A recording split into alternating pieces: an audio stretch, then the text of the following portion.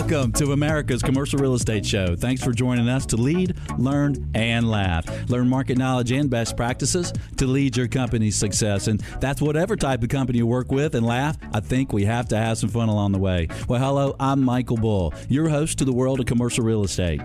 Remember, if you have any commercial real estate questions or if you have comments about the show, we do appreciate hearing from you. Our phone number is 888-612-SHOW, or you can catch us by email at info@creshow.com. You can also connect with us through Facebook, LinkedIn, Twitter, Google+, or Smoke Signals. Well, maybe not Smoke Signals, but you can find them all at the show website, commercialrealestateshow.com. Well, today we're going to start the show with an informative update from Tom Fink with TREP. Tom will share the current status of CMBS mortgage delinquency and maturities, including the latest statistics and numbers of delinquent loans across the country. Then we'll talk to some very active and successful loan workout professionals about some best practices for working out problem loan situations at this point in the cycle. We'll discuss loan workouts from both the lender, borrower, and investor perspectives. First, please welcome Tom Fink, Senior Vice President with TREP. TREP is the leading provider of CMBS and commercial mortgage information analytics and technology for the global securities and investment management industries. You may be surprised the information you can access with TREP's services. Check them out at trep.com. Tom, welcome back to the Commercial Real Estate Show. Thank you, Michael. It's a pleasure to be back. Well, thank you for calling us from Phoenix at your conference. And Tom, we're curious, what is the current status of loans in the CMBS world? Are default rates improving any? No, they're not. They're actually getting worse, more because of the volume of loans that are paying off. And so that, when you do any ratio, it's the number of delinquent loans divided by the number of loans outstanding. And right now, the number of loans outstanding is going down faster than the number of delinquent loans. We're still showing upwards of $60 billion of face amount of delinquent loans in the CMBS universe. And that number's been fairly constant for the last 2.5 years. Okay, so $60 billion delinquent at the moment. Yep. And what percentage of that is that of the CMBS world? That's approaching 10. It's about 9.5, 9.6. 9.6% of the loans. Yep. Okay. And how many of these loans are set to mature this year and in 2013? Well, when we look at the numbers, obviously we're 4 months into 2012 at this point, and actually 4.5 months into it. But we still show that, for the remainder of this year, about $60 billion this year and about, $58 billion in 2013. Okay. So between the two, call it 120. Okay. And how many and what volume of these loans are potentially worth less than the loan amount?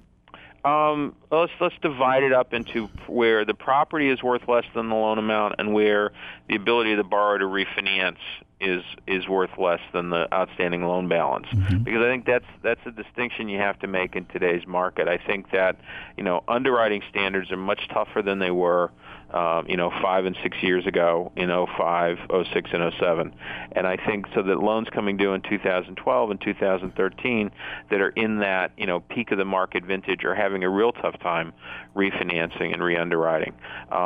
It's not unusual for a loan in that vintage to at this point be able to refinance only half to maybe 2/3 of the total debt stack outstanding on a particular property.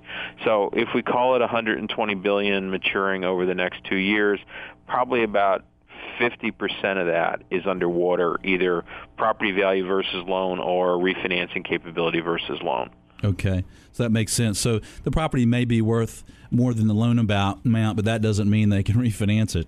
That's right. Yeah, they've got loan-to-value issues and all sorts of things. Well, how many loans are getting worked out or extended lately? What's the status there? We continue to see a pretty steady pace in that area. When we look at what's interesting is I was looking at these numbers just the other day, and we continue to see anywhere from $1 billion to $1.5 billion on average being worked out every month over the last year or so.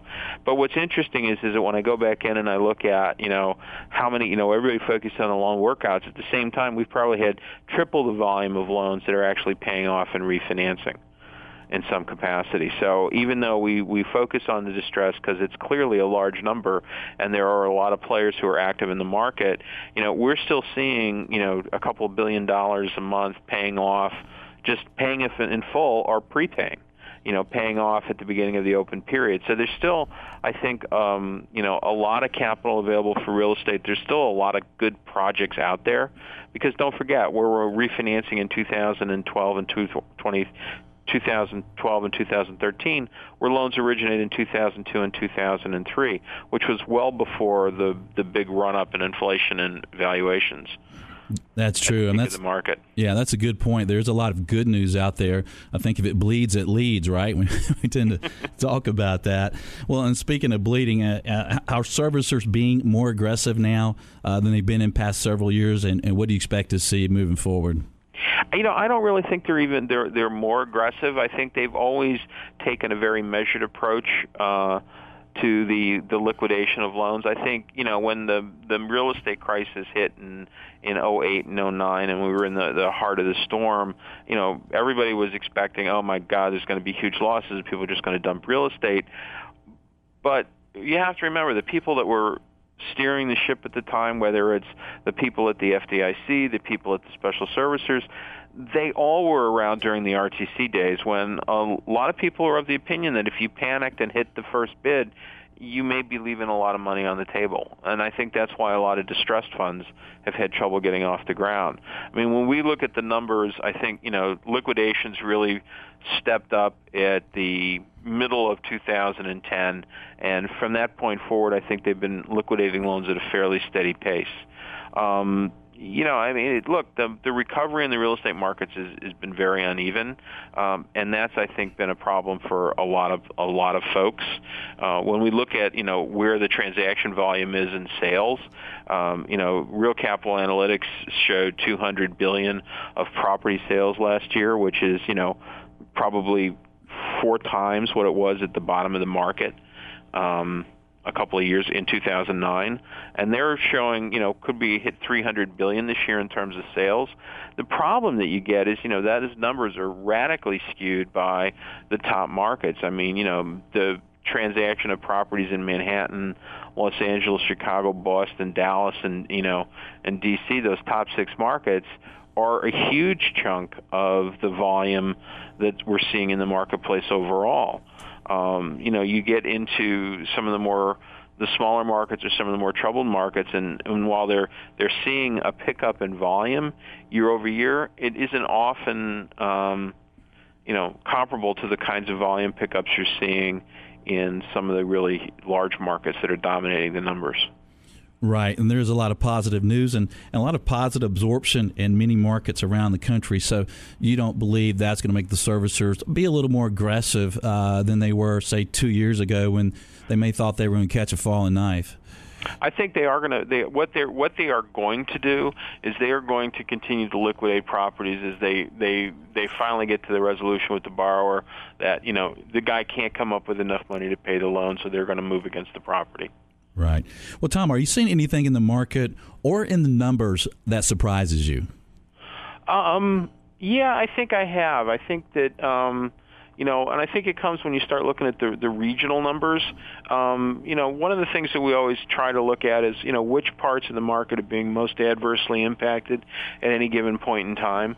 I think the Pacific, the West Coast, I think, went bad, a lot worse than I had expected. I mean, I think the real estate delinquency numbers got very high there, much higher than I was expecting, but they've shown a significant comeback. I think that, the New England market continues to be robust on the backs of what's going on in Boston. And what I'm starting to see happen is the core, industrial heartland is starting to improve. We're starting to see it in some of our numbers, but I'm also hearing it when I talk to folks that are out there in the field that, are dealing with buildings. And one of the most interesting and I think one of the most encouraging things I've heard in the last, couple of years is I was talking to the head of finance at a company that handles industrial properties, and he said he was out visiting their properties, and a huge number of them are operating on triple shifts. So I think there's going to become a significant demand for industrial properties for U.S. manufacturers in the next 2 years. Yeah, I think that's a pretty hot market. Well, we're short on the break. We promise not to keep you a long time, Tom, but can you share a tip before you leave for lenders or borrowers? I mean, you're looking at the market all the time. A quick tip for us? I think that the only answer is patience. We are never. I'm still don't think we're going to get back. Even though New York City has recovered, we're not going to get back to the kinds of numbers people were throwing around in 06 and 07. And it's the same thing I've been saying all along, Michael. If you're going to invest in real estate, it's not a financial investment; it's an operating investment. So if you don't know how to operate a piece of real estate, go buy something else. That's a good point. But real estate, we don't have patience. We're not doctors. I mean, what do you expect? We want everything now. Well, Tom, thanks for joining us today. We appreciate your intel. You're welcome, Michael. Well, stay tuned. We have some very active and successful loan workout professionals up next. I'm Michael Bull, and this is America's Commercial Real Estate Show. We'll be right back.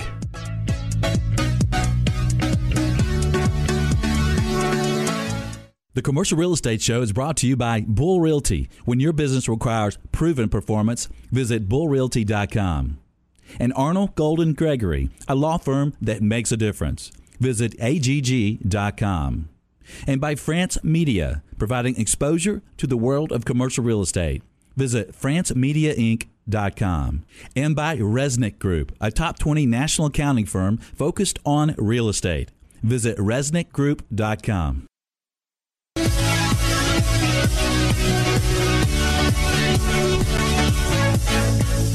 Welcome back. I'm Michael Bull, and this is America's Commercial Real Estate Show. If you'd like to know the absolute latest on any commercial real estate related subjects, check out our show podcast. In the last several weeks, we produced several shows on these various sectors: industrial, retail, office, healthcare, and the net lease markets. Be sure to check out the show Twitter for Business and another informative show with a clever title, LinkedIn. Do you know what that one's about? There are lots of interesting shows to choose from. Just click the tab Shows on Demand at commercialrealestateshow.com. Today, we're talking about distress loan workout strategies for lenders and borrowers. Let's meet our guest. First, please welcome Mindy Planner, partner with the law firm Arnold Golden Gregory. Mindy focuses her practice on finance, financial restructuring, real estate, and securitizations. She represents clients in complex commercial lending and real estate transactions and workouts, including the origination of construction, permanent, mezz, and other real estate secured loans. Mindy, welcome to the Commercial Real Estate Show. Thanks. I'm happy to be here. Please welcome John Christie, managing partner with law firm Schroeder, Wheeler, and Flint. With more than 25 years of professional legal experience, John represents clients in general litigation matters, including lender liability cases and Chapter 11 reorganizations. He also represents property owners in sale, acquisition, and financing of commercial real estate. John, welcome to the show. Thank you, Michael. It's a pleasure to be here with you and your audience this morning. Please also welcome Joe Briner, partner with corporate rescue firm Grisanti, Galef, and Goldress. As a partner with 50-year management turnaround firm GGG Partners, Joe's practice has focused on loan workout services. His 23 years experience as a senior financial services executive in privately held and public banks, including the role of CEO, has helped him be very successful for clients with problem loans. Joe, welcome back to the show. It's great to be here. Thanks, Michael. Well, guys, I'd like to get an update on just how things are going. You guys are helping a lot of clients and lenders and borrowers in this market with problem loans. How is it going? How is it different from, say, 2 or 3 years ago and today, Joe? Well, Michael, lenders have gotten, I would say, better at what they're doing. They're more process-driven, maybe more predictable. More predictable. So it's a little easier to deal with them, you'd say? Yeah, we're not dealing with quite the range of options and issues that we were, and we tend to get down to business pretty readily. And I guess easy isn't a good word to use, is it, John?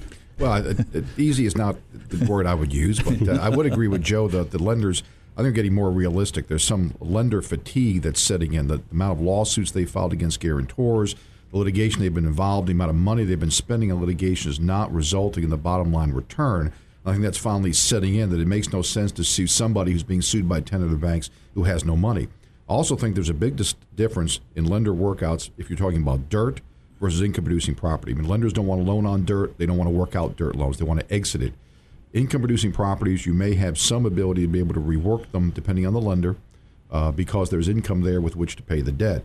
But if you're dealing with a bank that wants to exit and has made a decision corporately to exit a certain segment of the market, whether it be hotel loans, whether it be certain kind of real estate loans. There's no way in God's green earth you're going to work it out. You can offer them a DPO or discounted payoff, but they're in the business of selling that loan to exit that segment. Yeah, those are good points. And we see the same thing. We see lenders getting a little better at going through the process as they've gotten more experienced and are moving through and hiring people like my guest today and our firm and our listeners around the country and getting things worked out. It's still not easy, that's for sure. And speaking of working out loans, let's talk about the differences and the motivations of the different types of lenders. I mean, if you've got a CMBS lender, a loss share bank, or just a regular bank, what are some of the different motivations and things a borrower should think about there, Joe?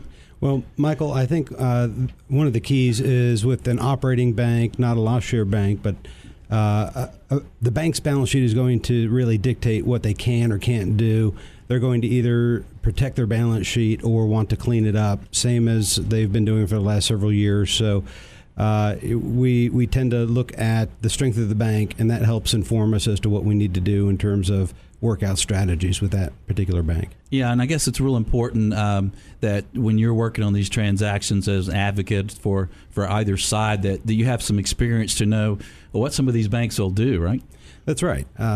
Again, they have a range of options, but sometimes banks are under a consent decree or something else that actually prevents them from doing certain actions. So being aware and building that into the process of negotiating is an important aspect of getting these worked out successfully. That's a good point. You got to put yourself in the bank's shoes, right? And exactly. See what they're dealing with. Banker psychology. And you got to figure, you got to think, did they just get an examination? Did they just get beat up for something? And take that into consideration. And to the extent you can help alleviate a problem, that generally is something they want to hear. Well, be careful how deep you go into their minds. Be careful there. Well, Mindy, what about CMBS mortgage situations? What are some of the motivations and things borrowers should consider there? Well, the first thing I'd like to say is everyone's saying that lenders are getting more realistic, but I think it's the other way around. The borrowers are. But back to special servicers. First, we're not covered by the strength of the lender isn't an issue there. Really, it's what's best for the asset that the CMBS lenders look at. The special issues for CMBS lenders are, first, the borrower has to get to the special servicer, which means the loan either has to be in default or there has to be an imminent default. After that, it's very process-driven. The lender has to go through a lot of process. It's not quick. The borrower has to be patient, but the lender will look at all aspects. And what else is important for a borrower to understand, Mindy, when they're dealing with a CMBS mortgage that's important for them to think about? Well, they need to give as much information as possible to their lender. If they want a modification, they have to put money up. And they just have to be ready to look at all aspects of their transaction and know the lender will look at that as well. So I guess that's an important thing with CMBS. They've got to have cash, right? They've got to bring some money to the table if they think they're going to get something worked out. Yeah, if you want a deal, you have to have cash. The lender's not going to just modify the loan or extend. They'll say, bring cash to the table, then we might extend, or then we might modify. Okay. And John, what about loss share banks? I mean, they're under some regulations there. What should borrowers know there? Well, I think the question you posed here is very good because the strategy with dealing with these types of lenders is completely different. Mm-hmm. The loss sharing bank's goal is to make sure that it does absolutely nothing that screws up the loss sharing. I mean, that is the golden goose. If they modify a loan, it can result in it being taken out of the loss sharing. They're also liquidators. You need to understand they're not there to work out loans. While you may be talking to somebody in special assets who says they're a workout person, that's a misnomer. They are there to liquidate the portfolio within the loss sharing window so they can make their claim in the loss sharing. So they've got usually a 5-year horizon.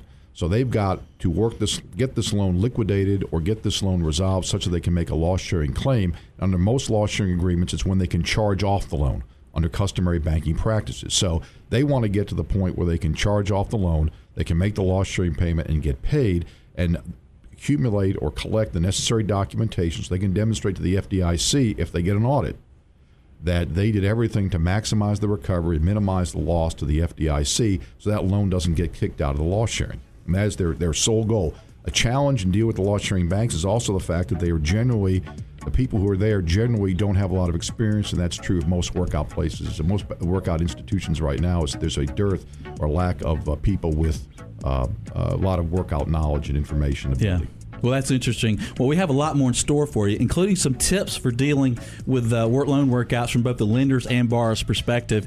I'm Michael Bull, and this is America's Commercial Real Estate Show. We'll be right back.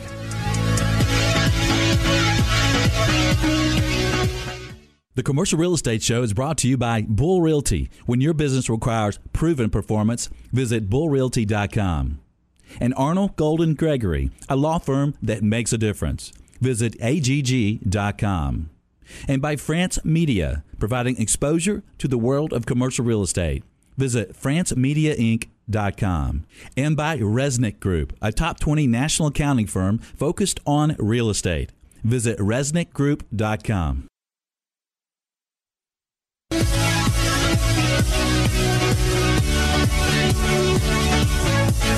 Welcome back. I'm Michael Bull, and this is America's Commercial Real Estate Show.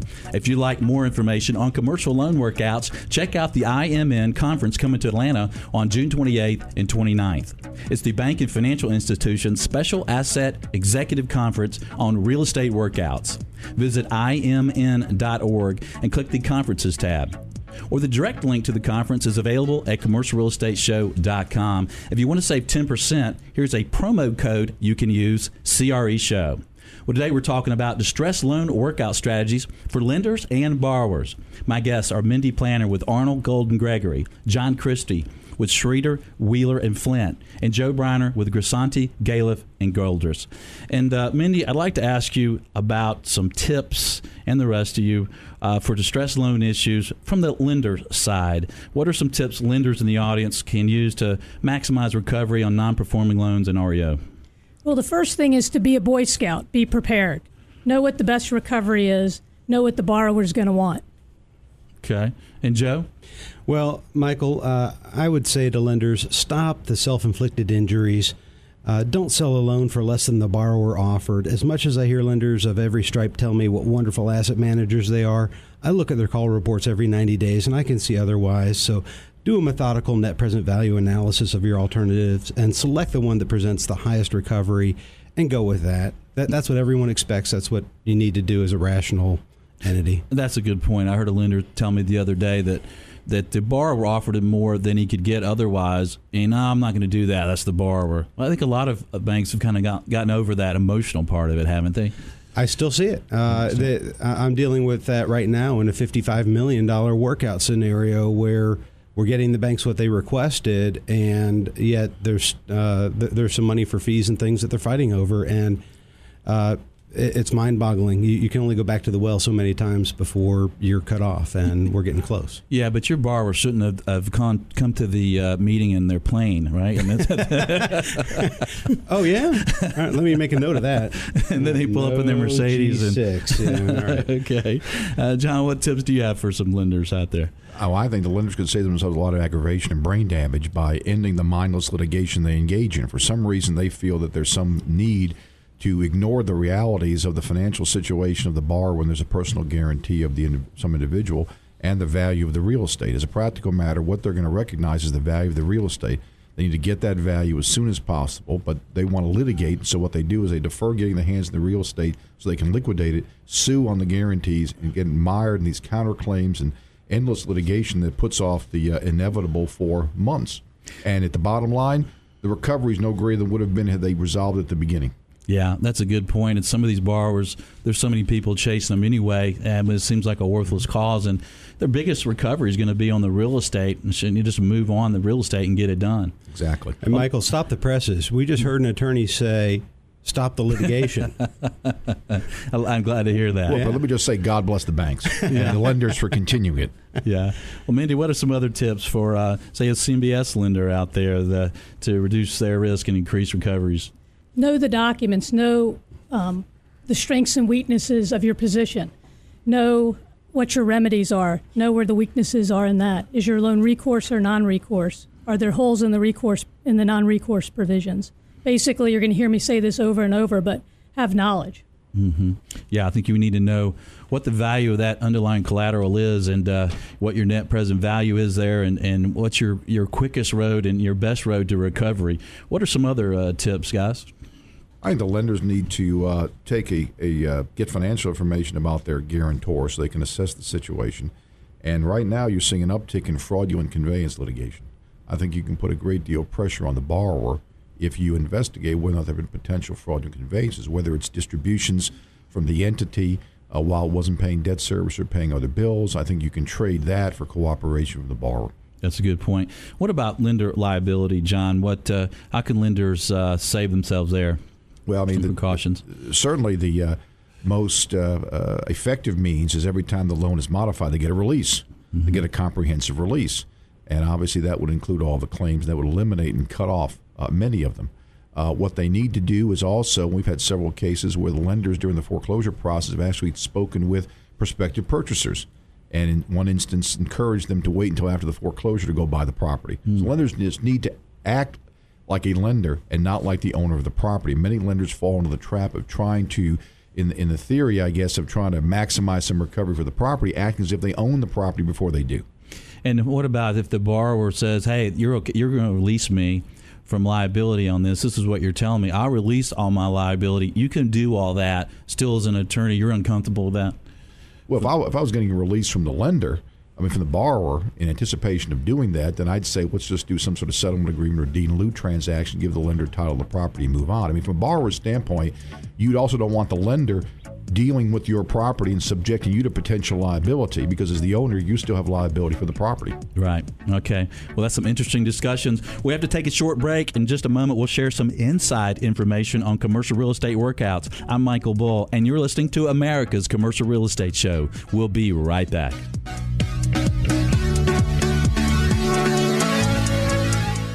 The Commercial Real Estate Show is brought to you by Bull Realty. When your business requires proven performance, visit bullrealty.com.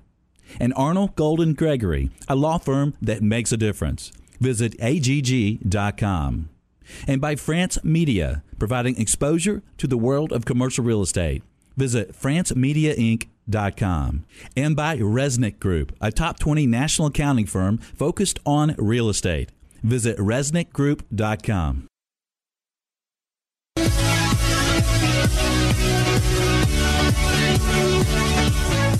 Welcome back. I'm Michael Bull, and this is America's Commercial Real Estate Show.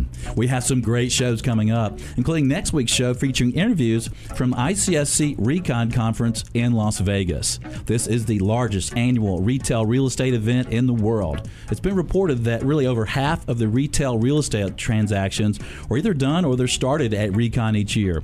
We'll bring you some of the action and news from the conference next week. Don't miss a show of special interest to you. Sign up for a once-a-week email announcing the show topic at commercialrealestateshow.com. Well, today we're talking about distressed loan workout strategies for lenders and borrowers. My guests are Mindy Planner, John Christie, and Joe Briner. All right, we've got the experts in the studio today. So if you're a borrower, here's your chance. You're going to get some great information. I'd like to know what you guys have as far as advice for borrowers. What are some tips and strategies for borrowers involved in problem loan situations, John? Well, first thing is patience. A workout, as I'm sure Joe would agree, is 100% art and 0% science. It depends on so many human factors. It depends on where the lender is in the cycle of disposing of assets and loans and so forth. So patience and time are your greatest ally if you're a borrower. Loan may get sold to somebody who'll give you a discount, whereas the existing lender wouldn't. So you never know what might happen. So those are two things. The second thing is a war chest. You certainly want to be well-funded. If you've got income-producing property, you want to get in a position where you've established a sufficient war chest to be able to deal with the lender. And then I think the other thing is to make sure that all your books and records with respect to the property are up to snuff and they're accurate. Yeah, I'd agree with all that, Michael, and I'd add, don't play games with the cash. The lenders are going to be looking for that. Get help early. The week before foreclosure is not the definition of early. And one other point I'd mention to potential clients or people facing the situation is that I deal with new clients every week who are intimidated by that first contact from the special assets officer or the special servicer of their loan. And here's what I tell them. I say, look, there isn't some breed of super credit steroid enhanced humanoids out there processing non-performing assets at any type of lender. So it's a process. We need to work through it. We don't know exactly what the outcome will be and what all the twists and turns will be, but we will come up with a game plan and we'll work through it. Yeah, or they can hire their own Superman, right? That's right. Well, let me add one thing about that, what Joe said, is a lot of times borrowers have no credibility with the lender. They've told the lender either I'm going to get you a payment or I'm going to pay you off or I'm going to do something, and they don't perform.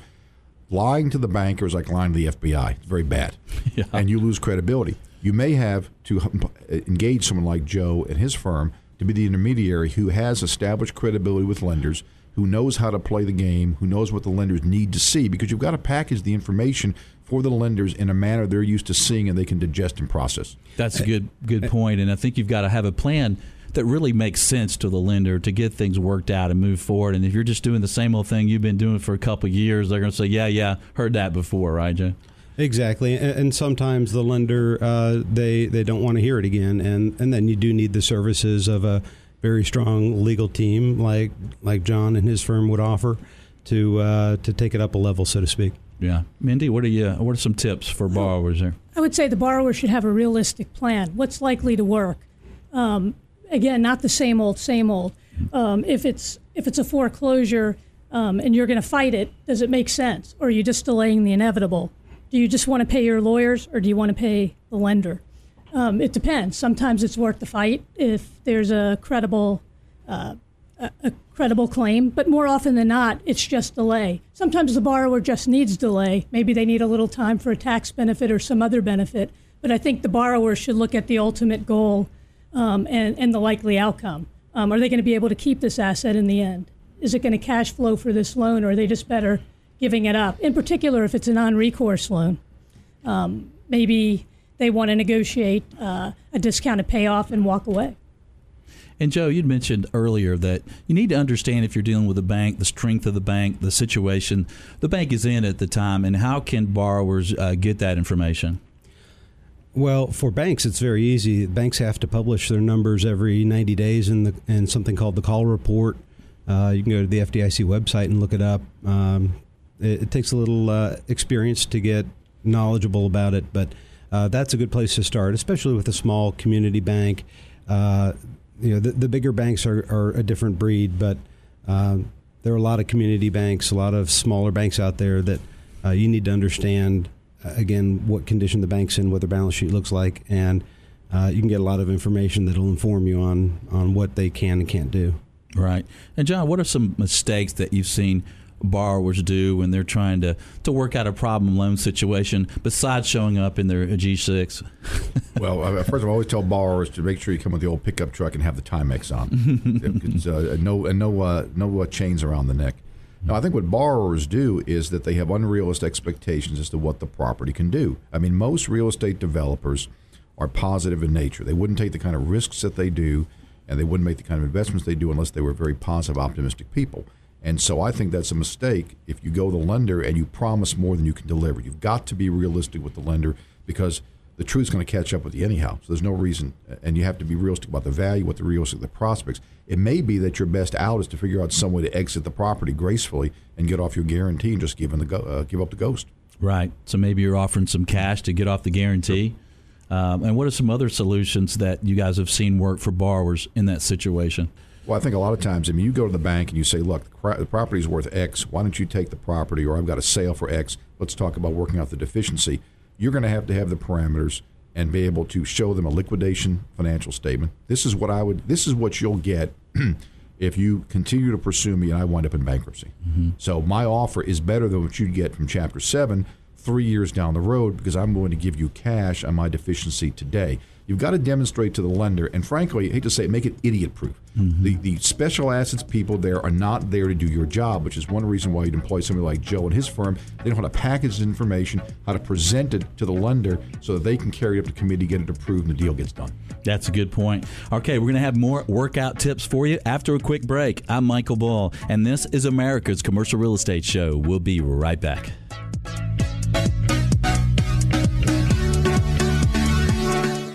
The Commercial Real Estate Show is brought to you by Bull Realty. When your business requires proven performance, visit bullrealty.com. And Arnold Golden Gregory, a law firm that makes a difference. Visit agg.com. And by France Media, providing exposure to the world of commercial real estate. Visit francemediainc.com. And by Resnick Group, a top 20 national accounting firm focused on real estate. Visit resnickgroup.com.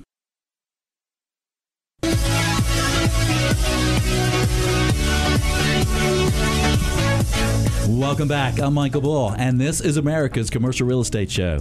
We've been asked to mention the Commercial Loan Workout Conference again. I guess some radio listeners didn't have their pencils ready, right? Well, the conference is going to be in Atlanta on June 28th and June 29th. Visit IMN.org, that's Information Management Network, and click the Conferences tab. Or the direct link to the conference is available at commercialrealestateshow.com. And again, if you want to save 10%, use the promo code CRE Show. Well, today we're talking about distressed loan strategies for lenders and borrowers. My guests are Mindy Planner, John Christie, and Joe Briner. And Joe, if a borrower is current on their payments and the loan is just maturing, they're actually still going to be in default, and they need to deal with that, don't they? Absolutely, Michael. As Tom said at the top of the show, we see it's not just CMBS. We see it everywhere that properties are underwater and borrowers cannot refinance just for the loan balance. The loan to value is out of whack. And so, as Mindy said a little while ago, they've got to come to the table sometimes with some cash just to get a loan renewed, even though it's been perfectly performing for 3, 5, 7, 10 years. That's a good point. So get started early. Just because you're current on your payments doesn't mean you're not going to have a big issue coming up. A lot of these lenders really just like to get out of some of these commercial real estate loans, and you need to be aware of it and be prepared. Well, John, I want to ask you about bankruptcy. I mean, I see some borrowers that have no equity, and they're filing bankruptcy. When is that a good option, and when is it not? Well, I think, first of all, it depends on what kind of property it is. If you've got a non-income producing property, most of those Chapter 11s are DOA. There are Chapter 11 plans that are proposed, dirt for debt plans, where you take dirt, you get an appraisal on the property, and you convey a certain portion of the property to the lender in satisfaction of its debt, and that's supposed to be your plan. Problem with that is getting values and getting anyone to believe the values that you're proffering is very difficult. On income-producing property, you've got to be realistic. Is the property going to generate enough income to be able to service any realistic amount of debt? Even if property is underwater, the creditor will be secured up to the value of the property, unsecured for the balance. The mortgage holder will. Can you, at a market rate of interest, service the debt on the secured portion of the debt? If you can't, then bankruptcy is going to be DOA, and you're wasting time, effort, and money. Now, in the old days when the loans weren't personal guaranteed, bankruptcy was a much more favorable option in that you could either cram down the lender, write off some of its debt under prior law, or you could just take a shot or a flyer trying to reorganize. Now with guarantees, the lender's immediately responsible to sue on the guarantee, which is very bad, usually for the principals. There's also the case of springing guarantees. You've got to make a real hard decision. Do you want to file bankruptcy when there is a springing guarantee, where you otherwise the lender would be just take the property back, you'd have no personal recourse liability. Now you're going to subject yourself to 100% recourse liability. Is the property really worth saving?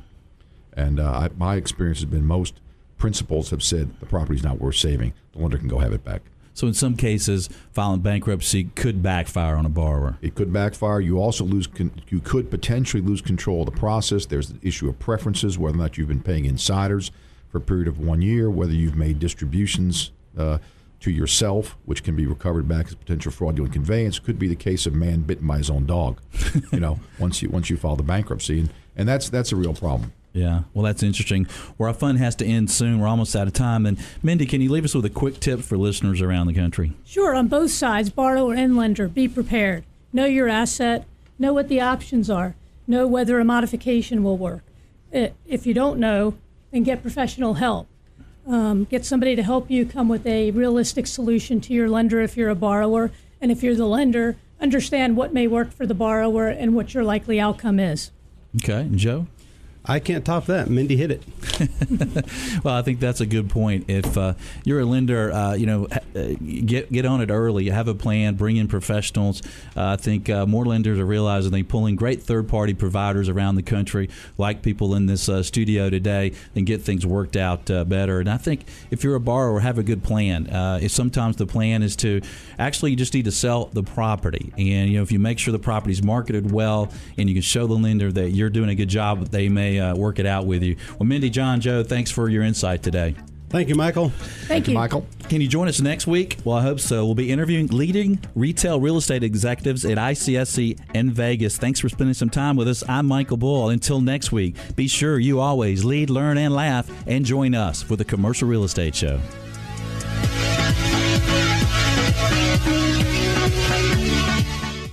The Commercial Real Estate Show is brought to you by Bull Realty. When your business requires proven performance, visit bullrealty.com. And Arnold Golden Gregory, a law firm that makes a difference. Visit agg.com. And by France Media, providing exposure to the world of commercial real estate. Visit francemediainc.com. And by Resnick Group, a top 20 national accounting firm focused on real estate. Visit resnickgroup.com.